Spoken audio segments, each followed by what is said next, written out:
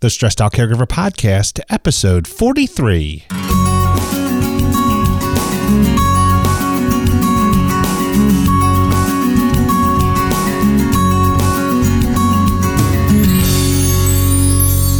Hello, everyone, and welcome once again to the Stressed Out Caregiver Podcast, the show dedicated to providing tips and strategies to everyone caring for an elderly loved one.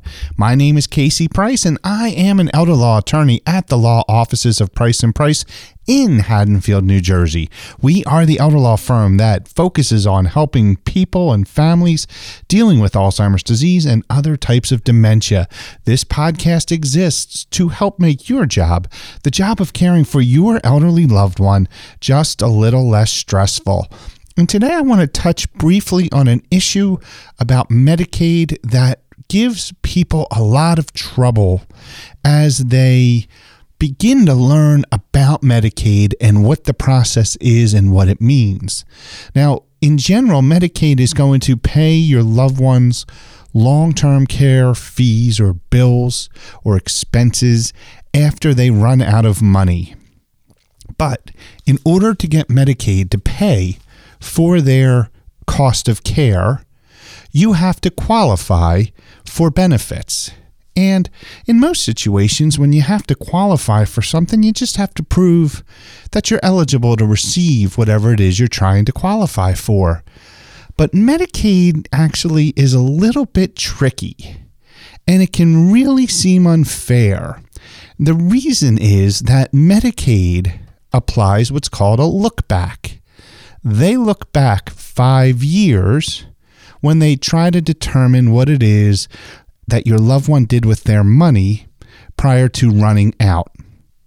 Medicaid's looking for certain things to see how they spent their money, whether they gave it away. And I don't want to get into that specifically right now. I promise we will talk about that in great depth in future episodes.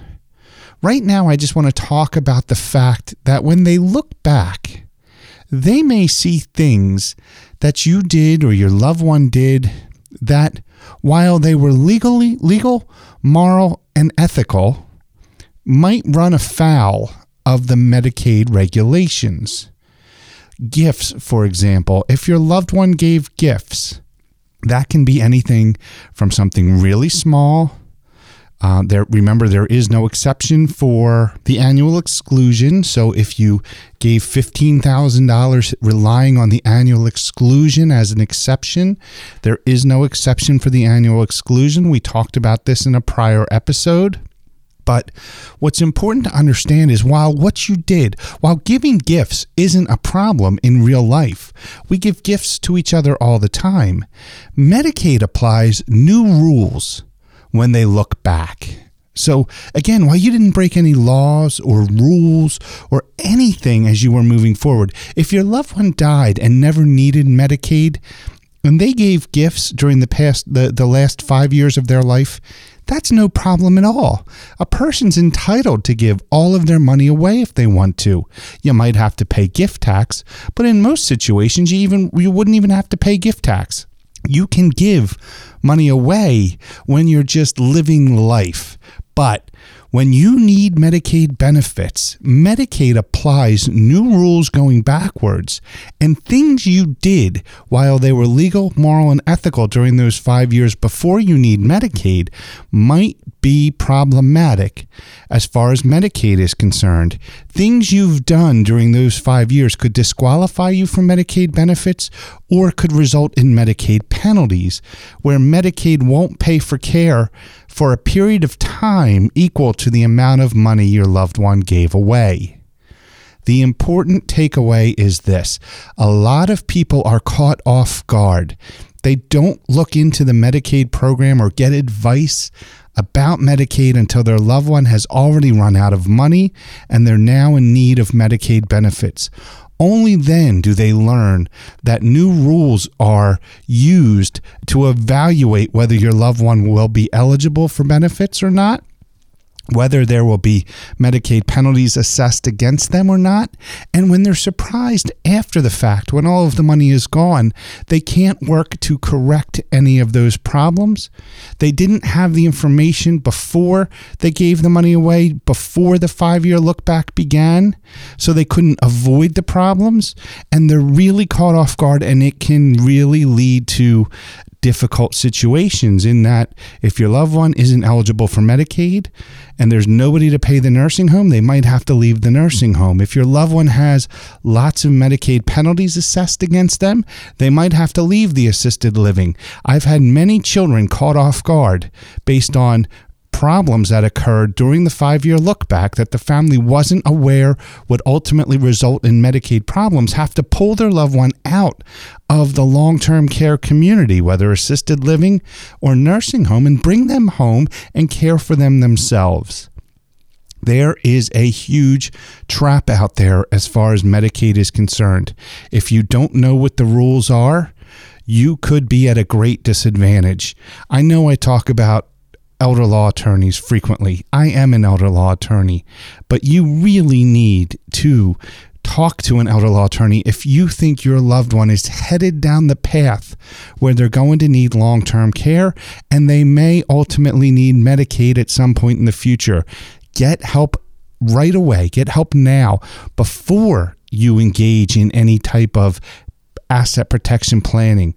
Talk to an elder law attorney to learn the ins and outs of Medicaid, what you can and can't do as far as Medicaid is concerned, how they're going to look at things down the road so you can be prepared and act in a way that will result in Medicaid benefit eligibility as opposed to finding your benefits are denied or penalties are assessed.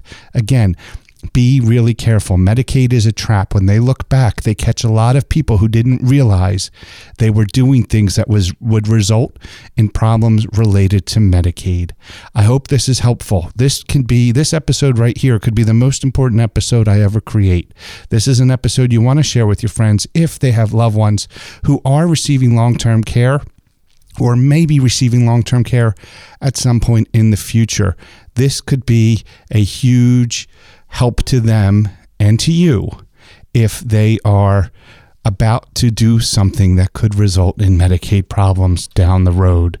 So thanks again for listening. I really appreciate it. I hope you find this helpful. Keep on the lookout for more episodes. They're coming every day, or at least every workday, Monday through Friday. Let everybody know about the podcast that you think could benefit from it. You'd be a hero to them. Send any questions or comments you might have to me, Casey Price. My email address is casey@thestressedoutcaregiver.com. Don't forget to subscribe to the podcast, and please leave a 5-star review. I would really appreciate it. Remember now, the show is based in New Jersey law. The laws in your state might be different. The content of this show is not intended to be legal advice, but rather information so you can help your elderly loved one attain the highest possible quality of life while everyone else feels the least amount of stress. Until I have the privilege of talking to you again, remember I'm Casey Price from the law offices of Price & Price in Haddonfield, New Jersey, the elder law firm that focuses on helping families dealing with Alzheimer's disease and other types of dementia. And until I have that privilege of talking to you again, I wish you nothing but the best.